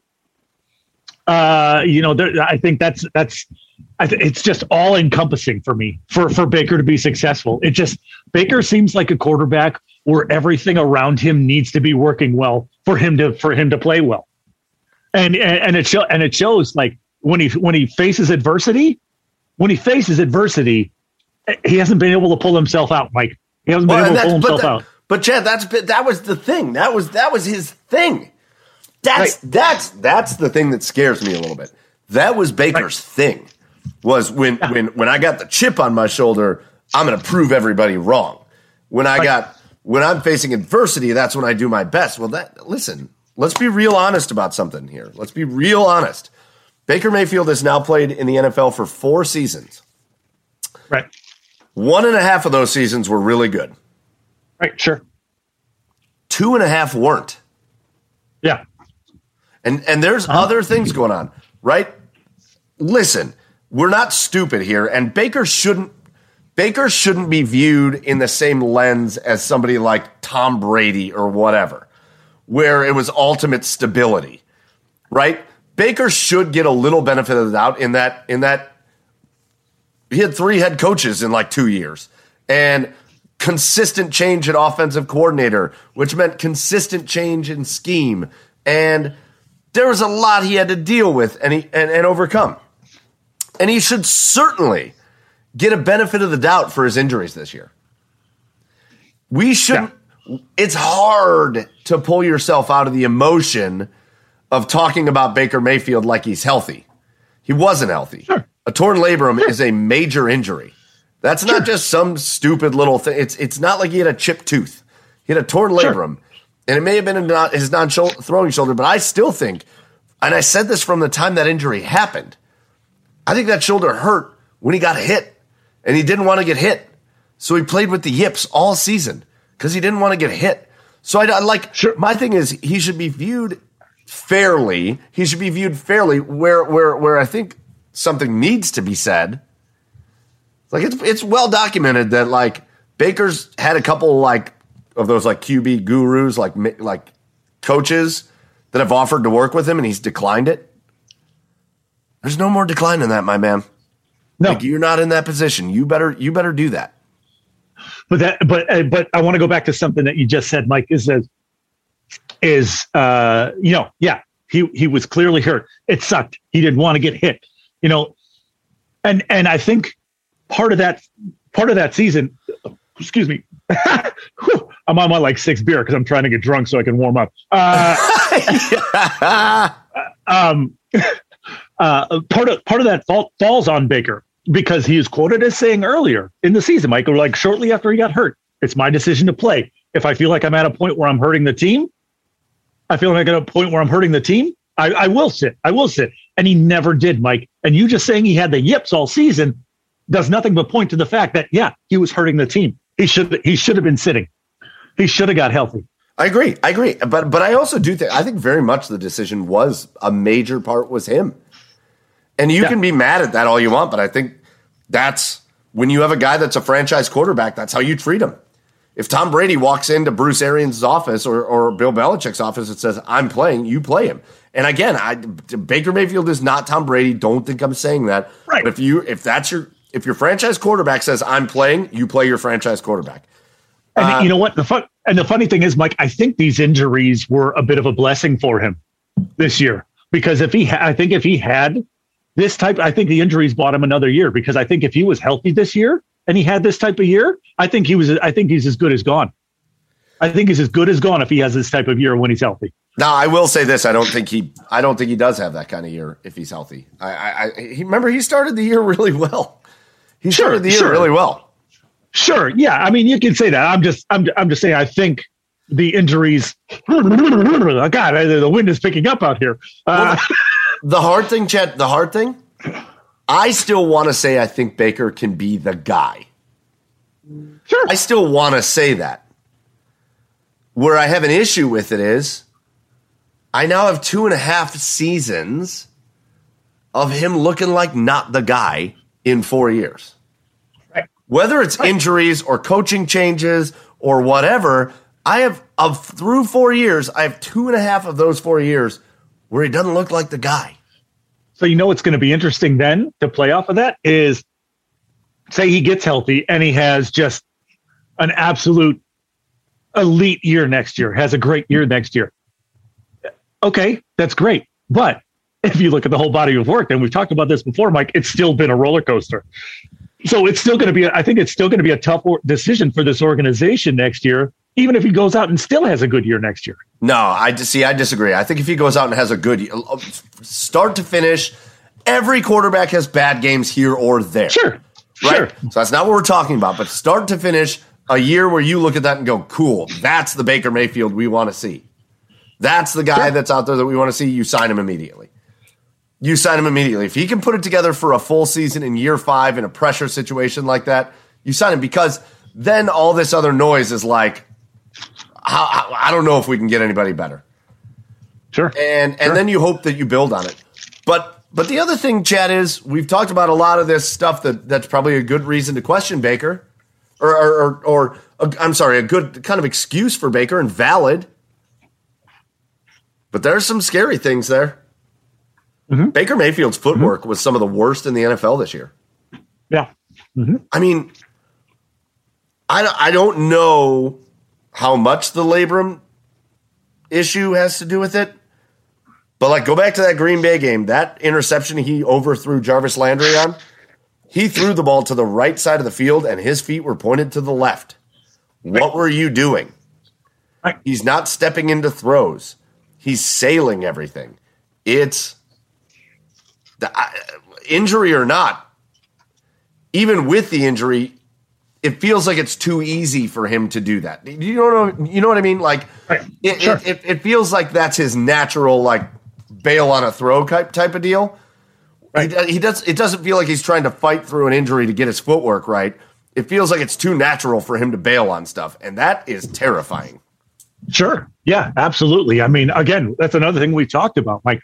There's some things that Baker did this year that, that the injuries don't really matter. And part of it is footwork. Another part of it's decision making, and it was affected a lot this year.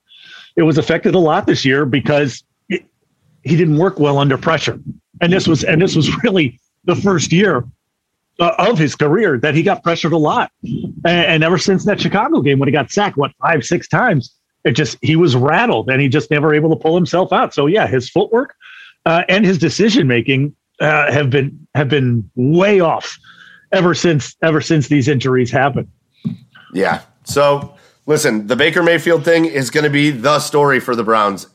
And again, how do we get here? How are we back here talking about the quarterback being the story? But we are here. There's another place where I'm confused is how did we get back here? And there's this growing sentiment of Browns fans that are unhappy with Kevin Stefanski. Which is stupid. I'm not in that boat. Can we agree on that? Uh-huh. Yeah, don't with Kevin Stefanski. First of all, there's a couple things I'm going to say. First of all, if you're one of the people who immediately goes to, well, he just needs to stop calling the plays and focusing on being a head coach, you don't know what you're talking about. Yeah. You don't know it's a default. Anytime the Browns hire an offensive head coach and he calls the plays, the default is when things go wrong, you scream that he shouldn't be calling the plays. Kevin Stefanski, nothing is out there to say that he had an issue with making good decisions in game while also calling the plays. I know people are starting to get frustrated with him going, especially earlier in the year, going for it on 4th down when they weren't converting, but that was execution. I don't really blame the decision making as much as I do the execution. I think Kevin Stefanski is a fantastic coach. The other thing is, and Chad, I don't know if you've been seeing this on Twitter and stuff, Kevin Stefanski speaks coach speak. Yeah. When he goes into a press conference and he gets interviewed, he answers in coach speak. And then especially over the last 3 weeks or so, all of Brown's Twitter erupts in anger because he's not giving us answers. No coach ever gives you answers in press conferences, ever. What are you guys watching? Like, if you're listening to this and you find yourself yelling that Kevin Stefanski is just doing coach speak and you want him to give answers, what are you watching? Right. What coach have you ever seen go up there and, like, give answers? You do realize there's repercussions in the locker room if Kevin Stefanski goes up and goes, well, our quarterback sucked and our right tackle was hopeless and even our running back didn't play a great game. You realize there's repercussions in the locker room to that, right? Right. You don't go out there and throw guys. You go out there and just say what you need to say to get through the press conference. Like, I don't know. I still have 100% faith in Kevin Stefanski. Yeah. I mean, you go from coach of the year last year. To, did he struggle at times this year with some things? Absolutely. But you know what? He still is going to end up at worst 7-10 this year.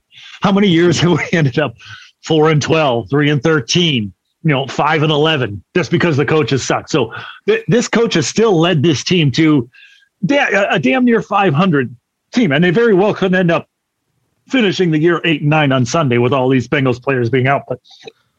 But still, worthy again. Everybody expects a coach, a quarterback to be perfect, and they're just not. They're just not. I know we just got done talking about Baker and all the stuff that he does wrong, but there's definitely some things that Baker can do well. And Coach Stefanski, just because he's only in his second year as coach, just because one bad year does not merit, it's not even a bad year. One mediocre year, I guess, does not merit a firing after he was just coach of the fucking year. Okay. Yes, there's some things to improve. He can run it back. But, as far as the play calling goes, he was playing with an injured quarterback all year. He was playing without, two healthy starting tackles this year. Did he coach scared? Did he coach panic? Sure. I think there were some situations where he coached scared and coached panic. But this is only his second year of ever being a head coach. He deserves the chance to improve on it. So I also think, Chad, I think he coached this year a lot like he coached last year. There were just differences. Last year they executed, and this year they didn't. Those fourth down plays that you and I have debated ad nauseum, they executed those last year. They didn't execute them this year. So I think the Browns, they just didn't convert the little things this year like they did last year. They just didn't do the little things this year like they did last year. And so that's the life of a coach. I'm telling you, you watch these games, go watch our buddy Jake Burns do film breakdowns. Sure. And look at the, we're screaming about the play calling. Look at the open players that were out on the field that Baker just didn't see. Or look at Baker make the right read and then throw the ball directly into TJ Watt's hand and it gets batted down. Sure. Those aren't bad play calls. Those are good play calls that don't get executed out on the field. The coach's job is to put the players into position to succeed. And don't be naive. A coach can't just pull up 3 plays and be like, run the ball to Nick Chubb. You have to play a balanced offense out there. And so he never did. He did a lot. Yes, he did. A lot. No. Yes, he did. How many times this year has Baker thrown the ball 35 times or more, and then you saw Chubb or Hunt get 12 touches? It wasn't a balanced offense. I think no, it was balanced in terms of I think one thing that people, because I saw him do it a lot, Baker might throw the ball 30 times, and Chubb would have 14 runs, and Hunt would have 12, or Dearness Johnson would have 14. That's pretty balanced. It's not 30 passes for Baker and 30 runs for Chubb. You have Hunt and you have Dearness Johnson. So it's not just how many times did Baker pass versus how many times did Chubb run. It's how many times did Baker pass versus how many times did they run the ball. And it was more balanced than anybody wants to or cares to think. And I'm sorry. I saw this all over Twitter today, and I agree with this. Sorry, But the days of just saying we're going to give our running back the ball 25 times in a game, that's not how football is anymore. Nobody does that. No, it's not. There's the workhorses are few and far between. But I'm also freezing. I'm also done arguing because I'm freezing. Oh, that's fair. That's fair. So the season ends this week, Sunday, at home against Cincinnati. The AFC North champion, Cincinnati Bengals, and unless a couple things go right for the Steelers, the only team out of the AFC North that's going to make the postseason, the Cincinnati Bengals, they're not playing pretty much anybody. The Browns are going to play pretty much everybody except for Baker. Does it matter? No. I mean, if you're a professional athlete, if you're on the team, yeah, sure, it matters because you're playing for pride. You want to go out, finish the season with a win. Yeah, absolutely. But it shouldn't matter to really anybody else because it's doesn't really. There's nothing that goes about it. I mean, you get maybe a spot or two up or down in the draft. That's about it. Yeah. That's really it. I mean, it's go ahead. Well, I was just going to say we'll get into a kind of a Browns season in review next week on episode 99. But it's just been, it's like I said at the top of when we started discussing the Browns, Chad. It feels like the world needs to reverse rotation for the Browns to be good. They came into this year with everything in front of them, and they were disappointing from the beginning, whether it's giving up the lead in Kansas City or not being able to figure out defense until 5 weeks into the season. And then once you figured out defense, you couldn't figure out offense. And the injuries and COVID, it felt like everything needed to reverse course, and it just didn't. What are you laughing at? Sorry, I don't. I'm just noticing, Mike, it's so cold out here. I don't know if you can see this, but like ice chips are forming on the neck of beer bottle. All right, well, listen, Browns and Bengals Sunday, last game of the year for the Browns, and then we shelve them until it's time to start talking about free agency and stuff like that in March. But that's going to pretty much do it for us. We are going to get into our last segment of the week, and that last segment of the week is always our 3 cheers of the week. So, Chad Meyer, I know you're dying to get inside, so I'm going to let you start us off. What is your cheer of the week? Dude, my cheer goes out to whoever the lady was in Kuwait City that was just carrying a fucking lion down the street. What? Have you seen that? No. Have you seen that online video? No. Dude, apparently it is legal in Kuwait to have lions as pets, like full-fledged lions. Why would apparently this lion, I don't know. Do you have kitty doors in your homes for lions? Like how you have dog doors? But apparently this lion escaped and they found it down the street. And this lady goes, "Oh, better go get my lion." And she finds it in someone's backyard. And there's this video of her. She has her arms wrapped around its upper legs and it's just growling as she's just carrying it down the street back to the house. Like, oh my God, how dare you? Yeah. So, my cheers goes out to her because why? I don't know. I wouldn't have the fucking balls to own a lion as a pet. That's badass. Yeah. I'm going to also be international with my cheer of the week.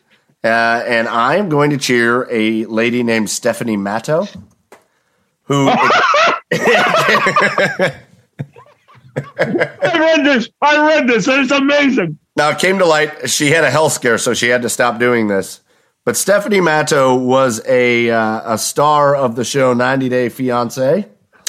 And Stephanie has been making a living recently selling her own farts in a jar for $1,000 a pop. And she was making like $50,000 US a week. Selling her farts in a jar. She was selling them for $1,000 a piece. People are freaks. 758 pounds per jar, which is $1,000 per jar of fart. And she has been earning, so that's like $50,000 a week. Yeah.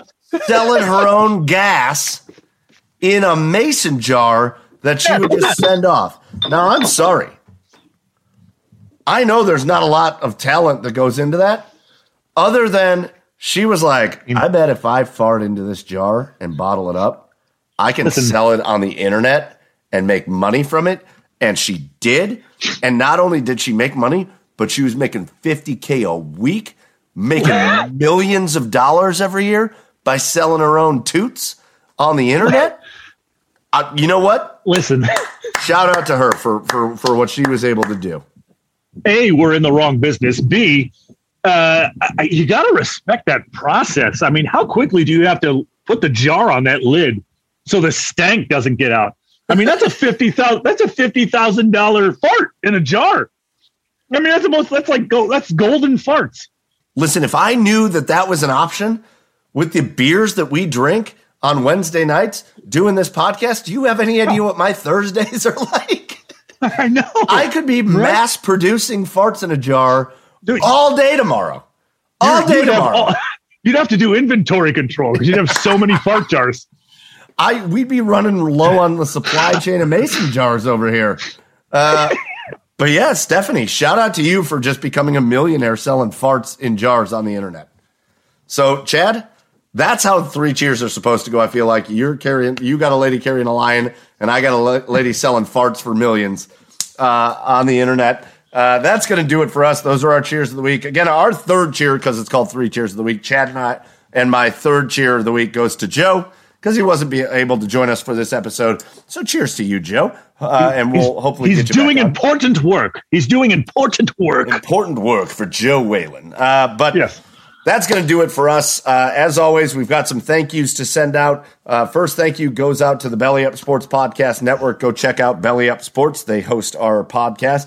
Our next thank you goes out to our very special guest, John Michael, the play-by-play voice for the television side of things on Bally Sports Ohio for the Cleveland Cavaliers. J-Mike was amazing, gave us great insight, great info, and he shared a little bit about his own life, and he's a very, very likable guy. We are very lucky to have him calling games here in Cleveland for the Cavaliers. Thank you to J-Mike. Go follow him on Twitter at CavsJMike. And as always, our last thank you goes out to you, the listener. Episode 98. Guys, we're getting very close to where we're going to start announcing these special guests for episode 100. And we're not exaggerating. When we're talking, I said it on Twitter. These are Mount Rushmore level people for so far the Blue Jackets and the Browns, and we'll see where that goes after that. Mount Rushmore level. No exaggeration. You do not want to miss this. So get over to our social media pages at The Garage Beers on Twitter and Instagram. Follow us on Facebook. Get on our TikTok. You do not want to miss those announcements. We're getting ready to make those announcements pretty soon, but that's going to do it for us. Cheers to you, the listener. Thank you, as always, for joining us. For Chad over there on the east side, for Joe down in Nashville, Tennessee, I am Michael Keefe saying this has been episode 98, and we'll see you next week, episode 99. Cheers, everybody.